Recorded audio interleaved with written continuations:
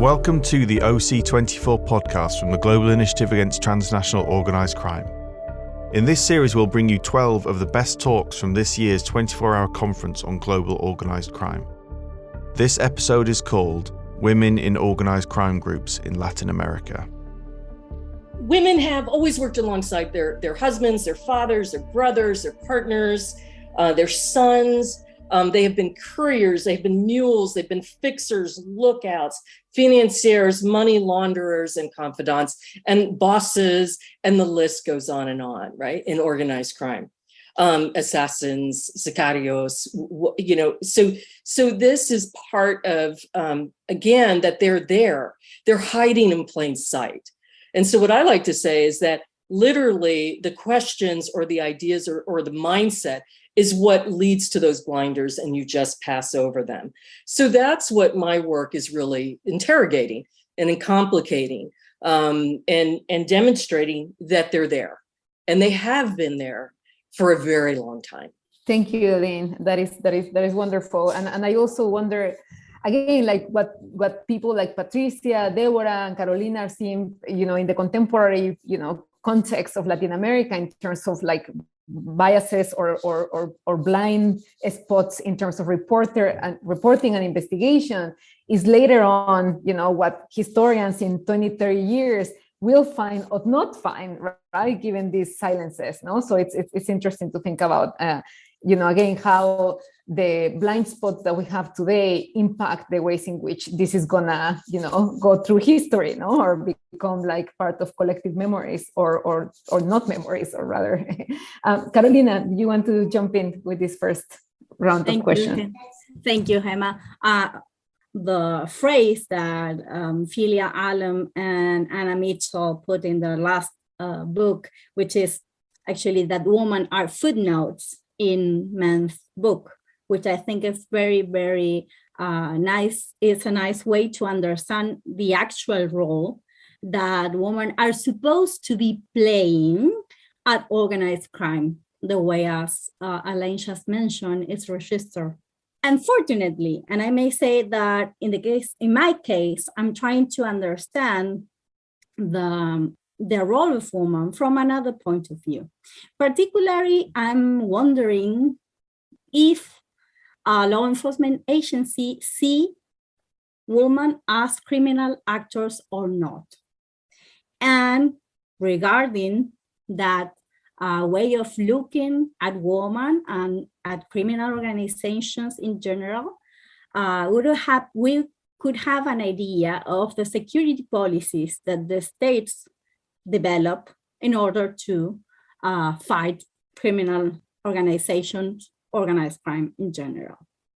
At the beginning, I may say, as one of the first things I could say, it is very difficult to get to the information, as Deborah was saying. In the case of Mexico, there may be more information available. In the case of Brazil, for example, it's very difficult to get into the sources. I have been interviewing a lot of prosecutors, for example, federal police, and I have noticed that not all the organizations have like the same relation with women. In the case of Brazil, for example, the Primeiro Comando da Capital, the PCC, it's a very men-kind organization. They actually don't like women to be involved in that organization. It's a prison-based system, but it doesn't mean that there are no women. Of course, it will see some of the Mexican organizations, such as the Jalisco Nueva Generación. We may find much more women around there. I think one of the explanations may be related to one of the things that Elaine was pointed out, that is the historical point of view, right? Because these cartels have been alive for much more time, and many of these women grow in these environments and are part of these familias delincuenciales, right? These delinquential families. So it is more accepted in those environments that women may belong to the criminal organizations. I, of course, think that there are many grays, that nothing can be all black or all white. And I'm referring to your first comment regarding the idea of women being, victims or either being absolutely absent. I think they are present in many ways. They are part of the change that can keep the drug trafficking organizations, the criminal organizations in general, going. Without this woman, it doesn't matter if they are at the low part of the pyramid or if they are taking middle to high level charges, but they are, like keeping the organization alive.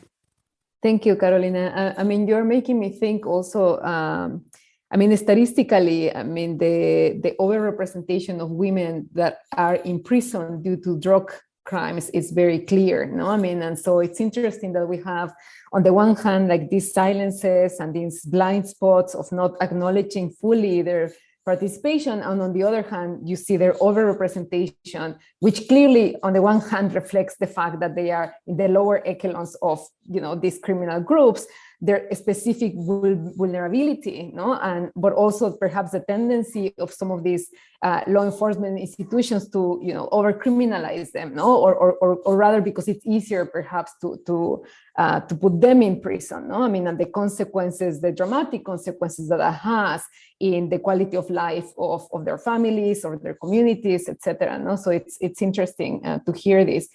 I'm listening to you.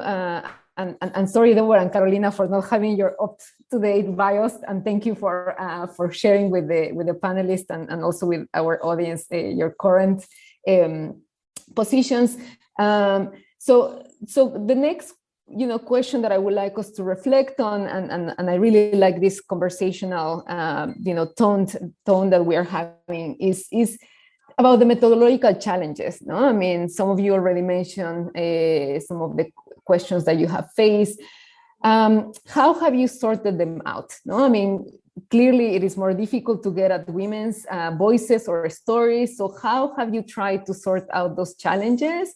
And how would you say that those challenges differ from tracing the participation of men in these groups? Because after all, we are talking about illicit activities that it's not easy to, trace the story or get the facts right. So there are, I'm sure, commonalities in terms of tracing men's and women's participations. So how have you sorted those out? And if you don't mind, we'll follow the same order. So Patricia, I'm glad we can see your image now. I'm very glad to be here. At the beginning, we have to remember that narco was a topic in media, the press, the journalism. As a journalist, maybe 20 years ago, that subject was on papers, okay? And when researchers began to abord it, to get an approach of this phenomena, was very interesting, but always is trust. Methodologically, you just must generate trust in order to approach these women or these men. Every person who is in illegal activities. So it's a matter of self-protection if you are living in the same place where these people is living and working. For example, in my case, Elaine has visited Culiacan recently, and I trust a lot when I say self-protection is a very important issue when you are working in the place. I'm in Culiacan, Sinaloa. I live here, and it's difficult, for example, if I make an interview with a person who lives here, because people who is observing is relating to persons. And if something came out, some information, maybe it's the risk. You were talking to Patricia about this, or who was talking with a journalist or a researcher. It's the same risk for a researcher as the same risk for a journalist. But we cannot use cams or audio recorders. We know this easily. Most of the time we have to write as they speak. This is important. And research ethics is very important tool at the moment you want to enter to this world of shadows, which is very dangerous when you put a spotlight in a person who wants to remain anonymous. I think trust and self-protection are very important, because in the research field in journalism, we don't want heroes. We want the truth. We want to try to understand what's happening in every kind of these organizations are very low profile.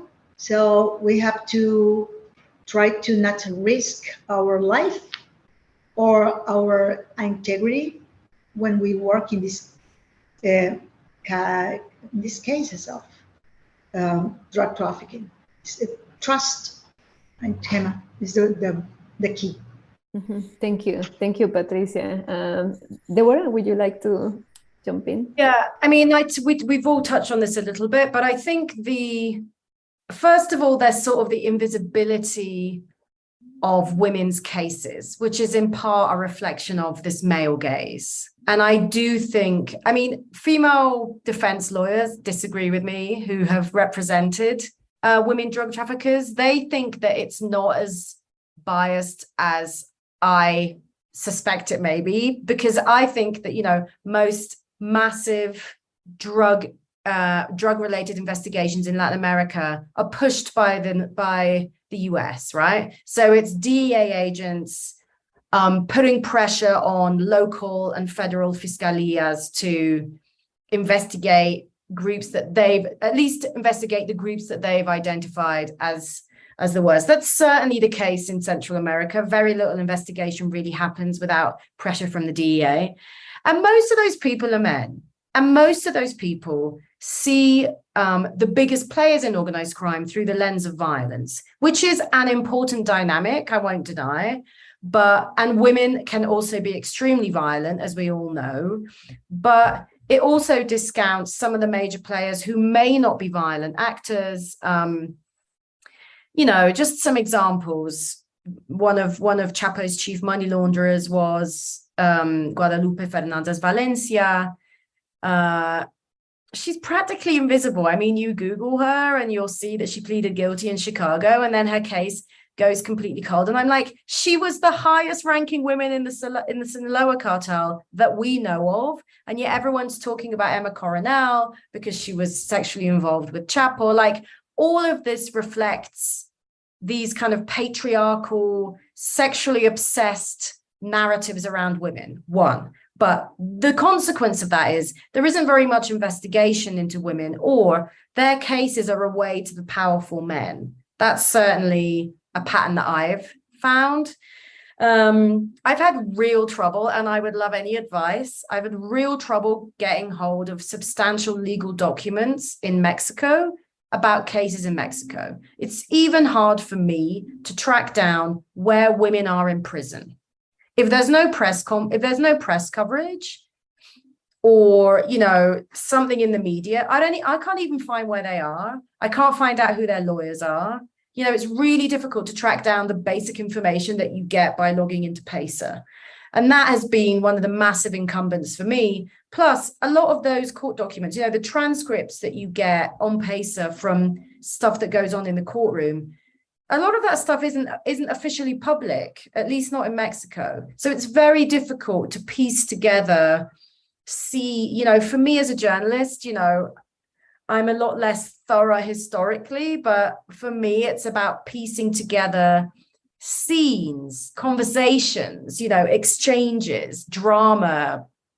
And these things you can get from conversations that take place in courtrooms. And the only real, like, you know, substantial supply of those I have found is the American justice system. So the women that I chose to focus on was very much reliant on, am I going to have access to this kind of detail about their processes? Apart from the few women who did agree to speak to me. And I also, I had some contact with women in the US, and I managed to get into prison in Central America to visit one of the women that I focused on, who's known as the female Chapo. Oh, irony. So yeah, I mean, the male gaze, I think, and this general sort of lack of focus on women contributes to a lack of, substantial materials. And it's this self-fulfilling prophecy, right?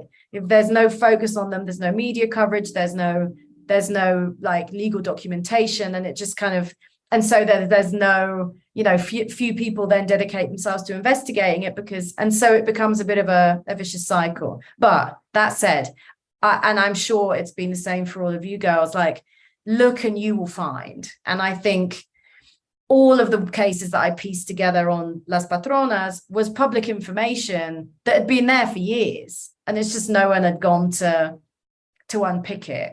So I do think it's getting better, but I think it's also related, and this will be my last point, sorry. It's related also to this kind of, the Me Too movement, the changing dynamic around genders, this leaving behind of these kind of gender tropes that I think have fallen away in many other industries, but because organized crime is so invisible, it's a little bit behind in terms of our understanding of it. It's harder to see and detect those changes in the way that we see them in football and tennis and the banking industry and all these other industries where women have come to rise up. So I think it's understandable that organized crime is always going to be a bit, it was always going to take us longer to recognize those things. But I also think these public conversations about changing gender tropes and stereotypes has helped bring out the interest and thus the investigation. Yeah, no, this is absolutely fascinating. And I might go back in the next round to Patricia, because I was wondering, listening to you and to Patricia, if your positionality, or being read, as a female reporter, does that matter in terms of the type of access that you can get to women's stories? Has that matter or not? Does that make a difference? I wonder if in your work as journalist, does this make a difference? Your positionality and specifically, being read as a woman. And one thing, just very briefly, so fascinating about Guadalupe Fernandez Valencia, is that her name? It's just incredible to me, because it also, yes, the story is about men with guns, and Patricia was also mentioning this, and this kind of reproduces also the myth about drug trafficking as being completely separated from, bloodless crimes and from all of these networks of corruption. So the story centers on the violence, and all of these other characters that are making this possible from other social classes and also from other genders don't get in the story. I hate to say it, but it has to be said. I would say 60 or 70% of the women that I focused on were in their 50s or older. They weren't conventionally attractive, like in a babe sort of way. Like, they didn't have any of those qualities that would make, the like bombastic gun-toting babe headline, or get Hollywood producers salivating over some, psycho babe bitch who, has killed 150 people. Like, all of these very established narratives we have about women in crime, which are just so annoying and patronizing and false. But it's almost like very few of my women fit into that, and I think that's another reason why they didn't draw attention. And I'm sure the other panelists have come across that too. Yeah. Elaine, really looking forward to listening your reflections on methodological challenges and how to sort them out from the archive and all the extensive work you've done in this topic. Right. I think, and this goes along with the same thing that Deborah was talking about, but I also wanted to touch on something that Patricia mentioned, is about, I've always worked alongside journalists and worked with them very closely, in part because it's a comfort level. I consider myself a writer. It is something I've done throughout my career. So there has to be an aspect of respect and trust. and integrity, and also, you know, those methodological questions and how you approach the topic and how you approach somebody. And so, you know, that also goes into the historical aspect of looking at the documents themselves and really, and also being willing to find them. And I think that aspect of mining resources, and rather than saying, here's what I'm trying to prove to the archivist, find those documents for me, is actually having the integrity and the time and the patience and the tenacity to let the story be told to you in the aspect of the research that you're doing, and to pursue that. And so that, and I recognize, you know, especially with COVID and some of the challenges that has presented to historians, that is not easy. But I have been working alongside archivists and librarians for many, many years, and they are my partners and they have helped me. And that partnership is very similar to partnerships that I forged with working with journalists, is that I can learn from them, and they also have been amazing in working with me. So I was at one time stumbling around a law library in my former institution, and the dean of the library came out and said, what do you do? What are you looking for? What's going on? I told her, I said, hey, I'm a drug researcher. I work on Mexico. I have no concept about how to find these documents in the US. I didn't know.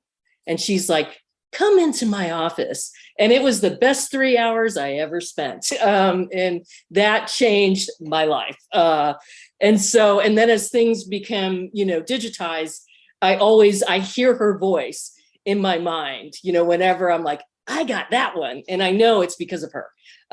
So, you know, just being open to that and building those relationships, I think methodologically is really important. So whether you're working with journalists or you're working with librarians and archivists, or you're working with big data specialists or whatever, be open to that, ask questions, and be ready to learn. The other thing I want to think about, you know, I always consider about the challenges goes back to what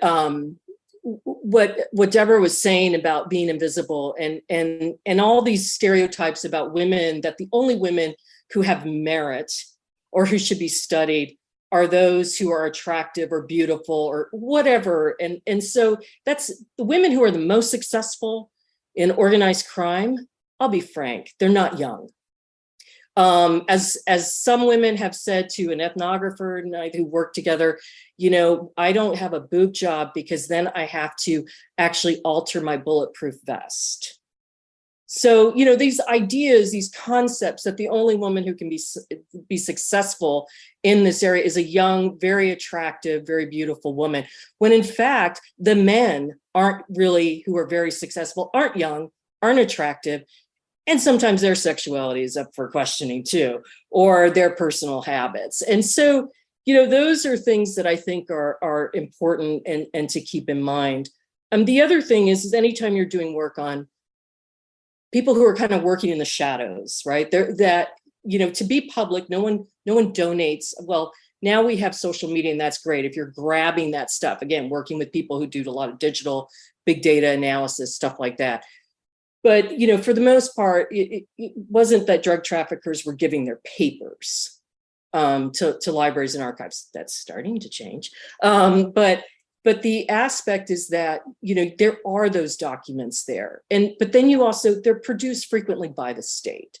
And so there also has to be a mindset of your methodology. That's why your definition is really important. What is organized crime? What does it mean? And understanding your role, you know, as a historian or as a researcher, going back to what Patricia said about, you know, integrity and honesty but also being skeptical and thinking about that material and in fact, reading against the grain, right? And then validating and finding information to support what you're seeing. So one case I worked on, which was the Maria Wendt case in my book, that took me years to piece together. The book came out in 2014. I worked on that case for 10 years, trying to find that material.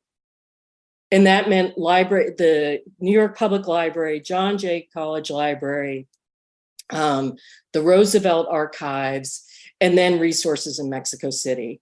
And it was a case study that I thought I could not find enough material, but I was tenacious and I kept asking questions and asking for help among not only librarians and archivists, but other scholars too. And so I think that that's part of what, we have to think about the challenges. And I would say it's not just for women, it's also for men. I think frequently what we have for men, it's in the studies of masculinity and organized crime are very superficial. They never address the complexities, not only the complexity of the person, but the complexity of their entire life. And that's where, again, gender can come into play, that gender analysis. Thank you, Elaine. I agree completely. I'm very interested, Carolina, like how do you deal with these questions? No, I mean, as a political scientist, like working with these issues in the present day context.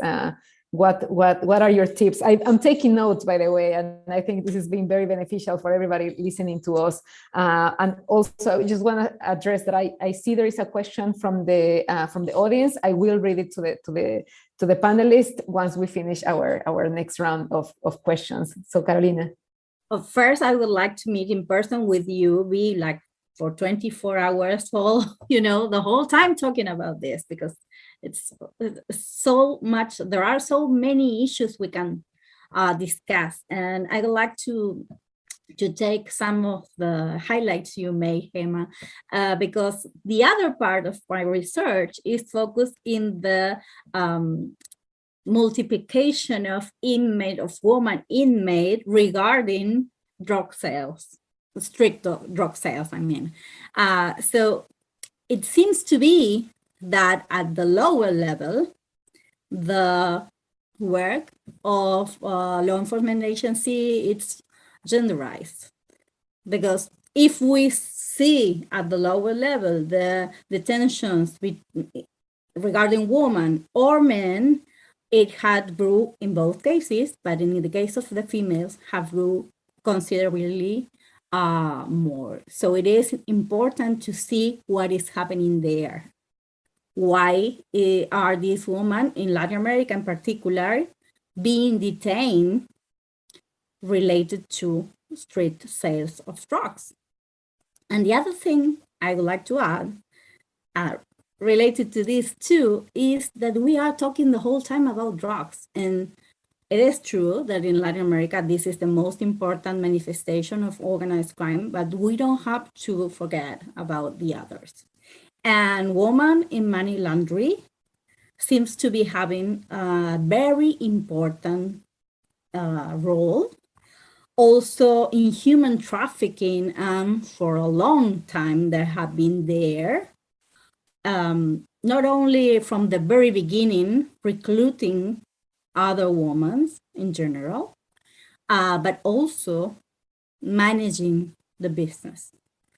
Of course, there are women all over the place, not only in those manifestations, but I don't want to, narrow it only to the drug trafficking. Other point, the images you were mentioning, who are these women? They are not only old, or I don't know, with, I may say, more than 40, 50 years old. They are regular women, and they dress like moms, And this is a very strong idea, because moms do not hurt. Moms are supposed to be good. And I think there is a very strong link between the idea of we have of this woman and why are we not targeting them as criminals. That being said, regarding the methodology, it is very difficult. I don't do field work as Patricia and Elaine. I work in different way. I work a lot with ethnographies and interviews. Most of the time in a very preserved environment, because as Patricia was telling, it's a very dark world to get into. And I should recognize that many of the times I have been afraid to be further. And I try to respect that, because no one will take care of you if you don't take care of yourself. So I try to work, through actors connected with those actors. And then, of course, you have the documents, the media information, which is also very, I don't know how to say, but narrow it. We know that media is not taking enough attention to this woman that actually seems to be in charge, and they are diverting the attention to the buchonas kind of time. So it is very difficult, and we also have to make our choice every day. Mm-hmm. Thank you, Carolina. I have a couple more questions, and also questions connected to what you are mentioning right now, including the role of social media and how media plays or not a role in your methodology, and also the usage of these, female actors in these organized criminal groups, and also some other question about family and sentimental ties. But before getting into that, let me just read the question that we have from the audience, and this question is open to any of you. This comes from Jennifer Salahoub. It says, thank you so much for a fascinating conversation. I would love to hear your reflections on how organized criminal groups are using gender, women's gender in particular, to further their interest. We know that terrorist organizations, for example, use gender quite effectively to mobilize people. I wonder if and how organized criminal groups use it, and if there are opportunities for policymakers to disrupt, destabilize, leverage this to address drug trafficking, organized crime. Many thanks. So the floor is yours. Anybody that wants to just raise your hand or just unmute your microphone and go ahead. I see Elaine and Deborah, I think, also. Elaine? Yeah, I'm just going to be really quick. I think, the organized crime is very attractive. It's very sexy. It has historically been so. What was presented even in newspapers in the past, people in clubs and dance, just all those aspects that attracted women. And there's been some great oral histories done in the US of women who were drawn into organized crime, and they were captivated by it, as well as, I Married the Mob type novels or something like that. And so it is, and in fact, sometimes that's to draw women in, and frequently the women were employed within the organization too, doing different things. And that's historical also, whether it's, confidants, mules, fixers or something like that. And I think a good example is like Virginia Hill, historically in the US. Deborah? I to add to that, I have spoken to a number of prosecutors and criminal defense lawyers in the US who've represented female drug traffickers. And most of them say that women use the fact that they're underestimated to move more discreetly. I'm sure, I think all women have egos, just like men. But I think there's an opportunity to play with the fact that they're less suspect than men to go about their business, their organized criminal business. So I think a lot of women are smart and they use it to their advantage rather than getting upset about it. That's my view. Carolina? I absolutely agree with Deborah. I was thinking about that. For me, women use this silence as a strategy. This is a strategy to develop the business as good as they can, on one hand. On the other hand, something that was mentioned on the question 2, I think that the role that women had putting together, the link between criminal organization and communities is also very strong. And if we talk about criminal governance, we need to think on the role of this woman. These women, in many times, especially in low-income neighborhoods, are the ones that organize the community. And if they have a relation with criminal organizations, they will be a link with that criminal organizations. Which also leads me to another very important thing, that is that if the criminal organization build the legitimacy in that communities, that could become a political capital that may be explode in the political field by the political elite. Thank you. Patricia, do you want to add something to this or? Well, regarding this, Gemma, I prepared some slides, and maybe it's not, we have no time for every one of this slide, but I put something like types of roles of women in organized crime. I think when we talk about women in organized crime, we have to have a clear idea what kind of roles have these women. Because we are talking about news, that is something that is vanishing. I can say that regarding talking about technology or equality between men and women when they are searched in, for example, in an airport, and we have the role of these beauty women, trophy women, the buchonas that we said in Sinaloa. Elaine said beautiful women are this kind of women, isn't it? It's very different from a mule, who is a very normal woman. It's a very low profile woman. But it's different also if we talk about laundering money woman. I mean, it's very different, the stereotype or the idea that we have of this kind of women. And also, if we talk about a boss, a woman like, for example, I think in Sinaloa, it's not the cultural context for have a boss, a woman boss in this cartel, because it's a very macho world.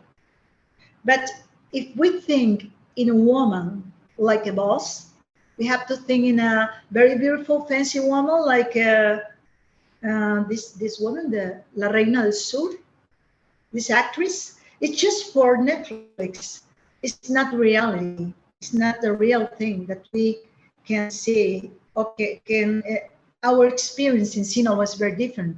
And also, there is another role that we can find on the south of Mexico, maybe, but not in Sinaloa, is that sicaria woman. Maybe in other context, we can find her, but not here. It's not the same if a woman uses violence against another woman because jealousy or something like that. It's not the same thing. We are talking about roles of women in organized crime. It's the same with men. We have to think that it's different. Buchón, narco, sicario, dealer, burrero. It's very different. This is a structure very, very complex. It's a very complex structure. So when we talk about women in organized crime, we have to have a clear idea of the types of roles. I think it's important. No, thank you. This is extremely interesting. I mean, I'm thinking too. I mean, we know this hasn't been researched enough, no? I mean, which makes the work of all of you even more valuable, and it's making me think also how productive it would be, you know, cross comparisons. No, Carolina was mentioning the case of Brazil. Like I myself have worked, like in the past, I worked with the topic of maras in El Salvador, and I was doing some interviews in terms of participation of women in maras, no, I mean, and it's similarly misunderstood, no, I mean, as you know, women only being able to participate if they are girlfriends, but actually when I interview mareras, they were like, no way, like I'm not a girlfriend. This whole myth that they could just participate if they were raped by 18 members of the gang, no, they felt deeply offended by this. So I think, you know, cross comparison, you know, across the region would be also incredibly productive. But one of the questions that I had, and we're kind of running out of time, but just, I mean, overall, there is this narrative for the Mexican case in particular, like this kind of macro narrative that seems to suggest that drug trade has gone from a process in which these criminal organizations were more family-based and community-based to a certain process of disembeddedness, when they have become like more disembedded from these local communities. Do you see this having an effect in terms of how women participate in these organizations? I mean, is it the case that they participate through family ties and sentimental ties primarily, or not necessarily? I mean, they can enter the business through another door completely. Patricia, you want to say something? It's a very interesting question, Hema. Yes, we have to think on the rise of the first drug lords, for example, in Sinaloa. When we talk about narco, the beginning of this phenomenon is Sinaloa, isn't it? In Netflix is Sinaloa, the narco corridos is Sinaloa. So we have a narco made in Sinaloa. This is very important too. It is why, for example, the narco in Michoacan is not so fancy for Netflix series. Why every series from Sinaloa? Elaine, explain me, please, this. Well, Elaine it's Sinaloa, it's just great. it's very interesting. So when we talk about the structure of the families, we talk about a man in front of the organization. We can talk about Pedro Avilés, Rafael Caro Quintero, Miguel Ángel Félix, Ismael El Mayo Zambada, El Chapo Guzmán, every lord. But if we talk about a new generation, we must to understand that the new generation, at least in Sinaloa, is Los Chapitos. That is the son of the Chapitos. Next Monday is going to be 3 years of this Culiacanazo, this very, very hard fight against army and the members of the Sinaloan cartel. And I remember this because today I interviewed 2 journalists, 2 friends, colleagues, and they told me about women in drug trafficking. I said, we are discussing this. And they, both men, told me, well, still in Sinaloa, if we talk about illegal or legal business, the man, the father, the heritage is for men, not for women. And we have 40 important businessmen in Sinaloa, just 1 or 2 women. And the heritage of the power is for men in these powerful criminal families. This is a very interesting thing, but if we see what is the problem now in Sinaloa, who is going to take the power of the father or of the good father? Men or women? Obviously men. I think this is a very familiar structure. It's a very cultural context, well known in Sinaloa. Mm-hmm. Thank you, Patricia. No, this is incredibly useful, but also as you were saying, no, I mean, point at the at Sinaloa, of how unique the case is, and yet how present it is in popular culture or in our current discussions about the topic. Elaine, do you have some thoughts about this question of like family ties, sentimental ties, or other ways in which women get involved? Yeah, and I don't think it's unique to Mexico. If we're looking at Italian organized crime, Russian organized crime, Eastern European, if we are looking at tongs and how they evolve and women are in kind of rise to the occasion, it's through familial ties, and that goes for women and men. So we're making assumptions that women only gain power through their husbands or their brothers or whatever, but men gain that exact same power too. And I think that's, part of, the work that and conversations that Patricia and I have been having, whether historical or contemporary, that is the case. I mean, there are exceptions. There are some major exceptions, and usually I almost think it's kind of like, somebody in a royal family who, becomes a trusted confidant for whatever reason and is elevated. And then you'll have somebody who has like a skill that is needed, a pilot, an ace pilot, a really good money launderer, somebody, I think of Lilia Parada in the Medellin cartel, who was arrested in the sweeps with Nicky Barnes and Frank Lucas and all these other Italian organized crime. She was amazing at logistics.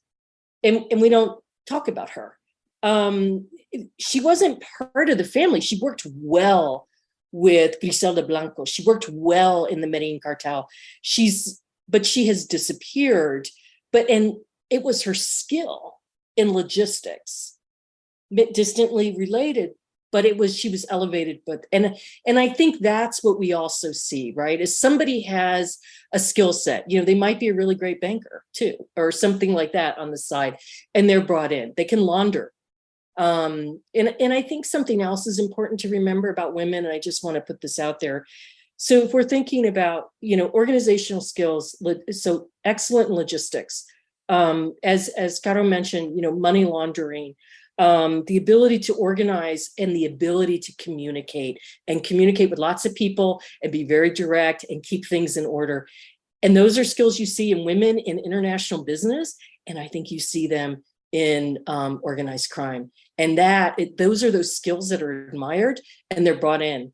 And so, but again, I think historically, men and women come up the ranks through the family unless they have some amazing skill set, and then they're recruited. Mm-hmm. Thank you. I really love this reflection because it helps us, or it pushes us to, confront our own gender biases. I mean, there is no reason to assume that only women get involved in the business through those, family ties, family networks. But it does me raise the question of what is the pattern with criminal organizations such as the Zetas, no? I mean, that are imagined at least as more, as I said, like disembedded, no? I mean, and not so much developed, or perhaps it's a wrong idea, no? Perhaps they are also linked to family ties, and the participation or the patterns of participation are similar to the classic Sinaloa cartel structure. I don't know. Deborah, do you have some thoughts on this? Yeah, a former DEA officer said to me about Marjorie Chacon Rossell, who at one point the US Treasury Department described as Central America's most prolific drug trafficker. He said that she was a middle-class girl, she had a university education. He said to me, had she gone into, the illicit world, she could well be on, the Forbes 500, whatever, on the front of Best CEO magazine or whatever. And she just so happened to go into the money laundering and drug logistics business. She got in through her husband's connection to the Lorenzana, Guatemala drug trafficking mafia that was dismantled. But it's totally true what Elaine says, that men and women mostly get in through these clan-based structures, they're cousins or brothers or mothers or fathers or whatever. But that fact is used to minimize the role of women, whereas with men, it's like just how they got into the business. It's not used to minimize their role at all, which again is just this totally like gender-based notion about women's contribution and capacities. And it's something that's so fundamental. I just don't think it's even questioned, and this is the problem with all of the way that women are perceived. It's like these understandings of things have been repeated and reiterated, and they're so endemic to the way that this area is understood, that even saying that, people will be like, oh yeah. And it's like, it's so bad that we minimalize women's role for that. So yeah, no, I think absolutely. I mean, most of the women I covered came in through their families or were sort of the next in line in a family structure where people were like gradually getting killed off, and then there were people stepping up to sort of take their place, which is something of an occupational hazard in organized crime. But I also think, Felia Allen's work on the mafia is really, on the mafia in Italy is super interesting too, because I also think that women struggle to perceive themselves as powerful in certain in certain structures. So like one of her papers was about the wife of a mafia boss. I don't remember the details, I'm afraid, and I don't know the sort of star people in Italian organized crime the way I do in Mexican. But once the husband was put away, she was kind of in charge. She picked up but she couldn't see herself as the next in command. She was just the messenger, even though she was making decisions and she was, delegating. Like, she could not perceive herself in that role. And I think that's also really an important factor in our region, is women struggle to see themselves as powerful because they're also kind of bought in to the perception of them as minimal, and I think, and we've all experienced this in real life in different ambits, right? Where we're in male environments and it's hard to perceive yourself as it's a perception that's hard to kind of change in your mind because of the way that we've been socialized. And I think that's the case for women in organized crime as well. Thank you, Deborah. Carolina, you want to add something to this? Yeah, I always pose the same question through audience full of men who take the decisions at home. And the answer I mean, at least in Latin America, right? And they always answer, my wife. And I always ask, but why do we think in organized crime should be different? It is that the woman don't take the decisions, or is that they are not aware of, as Deborah was telling. But it's absolutely probably that they are the ones making the stronger decisions, even though then men would, develop the idea, for example. And that's also something that appears when men are incarcerated, for example, as Patricia, Elaine, and Deborah were mentioned. It is true that many of the women in the highest level had inherited the power from their husbands once they are in prison. But if they are dead, there may be, a fight through different male figures not to let that woman live. She is like the idea, I don't know if I'm clear, but the idea is that you need the support of a man behind you. Of course, there are exceptions, right? But this is something that is very strong in many of Latin American criminal organizations.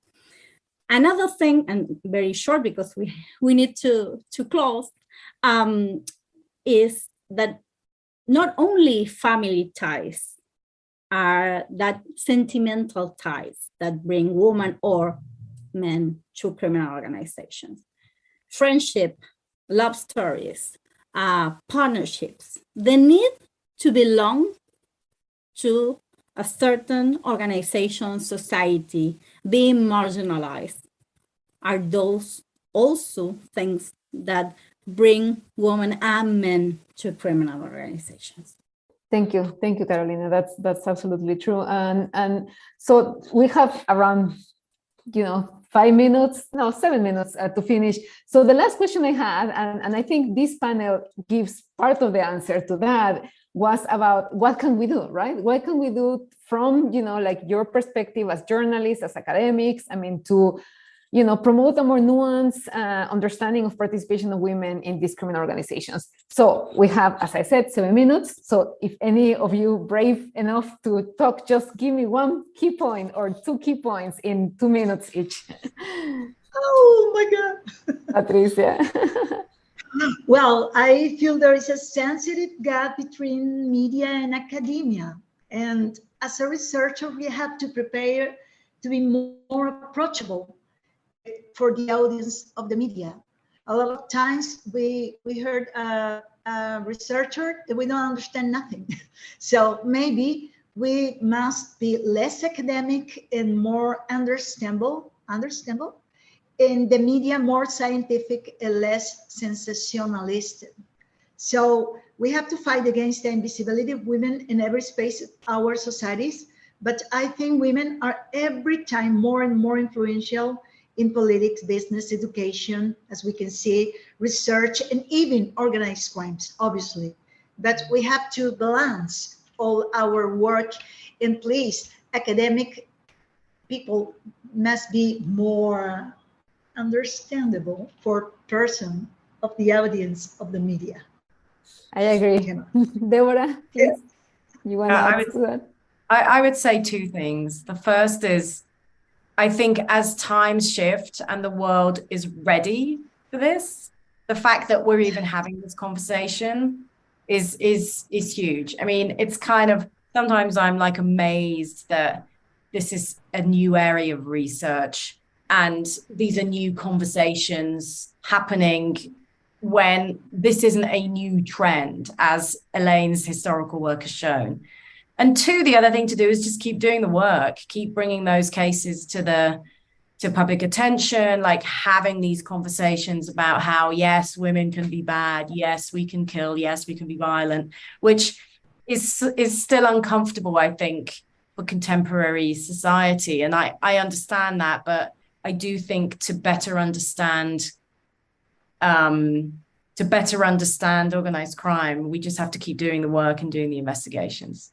Elaine. I agree, making it understandable, doing the work, also for, historians and people interested in the past, work with librarians and archivists. They are your partners and they can help you and find, they're information specialists. I see one of my former students is attending and he's a librarian. Thanks, Ray. So, just again, I think just really looking to build those partnerships, asking questions and asking those difficult questions of the sources and being tenacious in doing the research. I think that is the most important, and not blindly accepting everything just because somebody has written, a book talking about all the guys.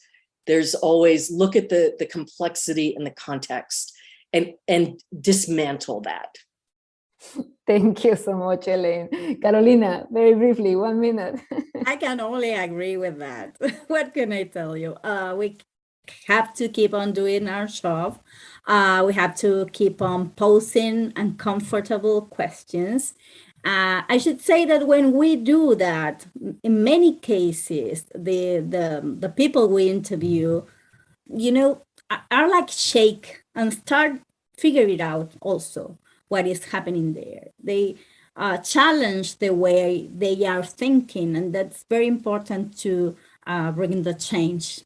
Also, I think that is very important to highlight all the evidence we have gathered and all the cases you have built, for example, in order to show that there are women in organized crime, that they may be criminal actors and they have to be treated like that.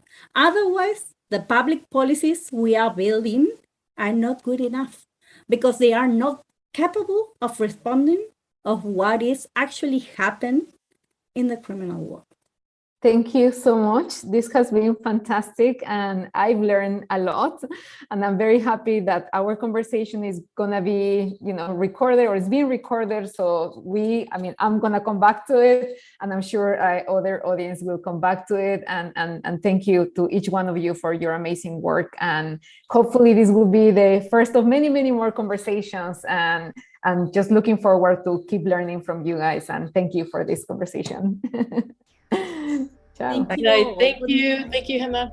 Thank you for listening to this episode of the OC24 podcast from the Global Initiative Against Transnational Organised Crime. This talk was just one of 85 from this year's 24-hour conference on global organised crime. To get access to the rest, head over to oc24.heysummit.com. Thanks for listening.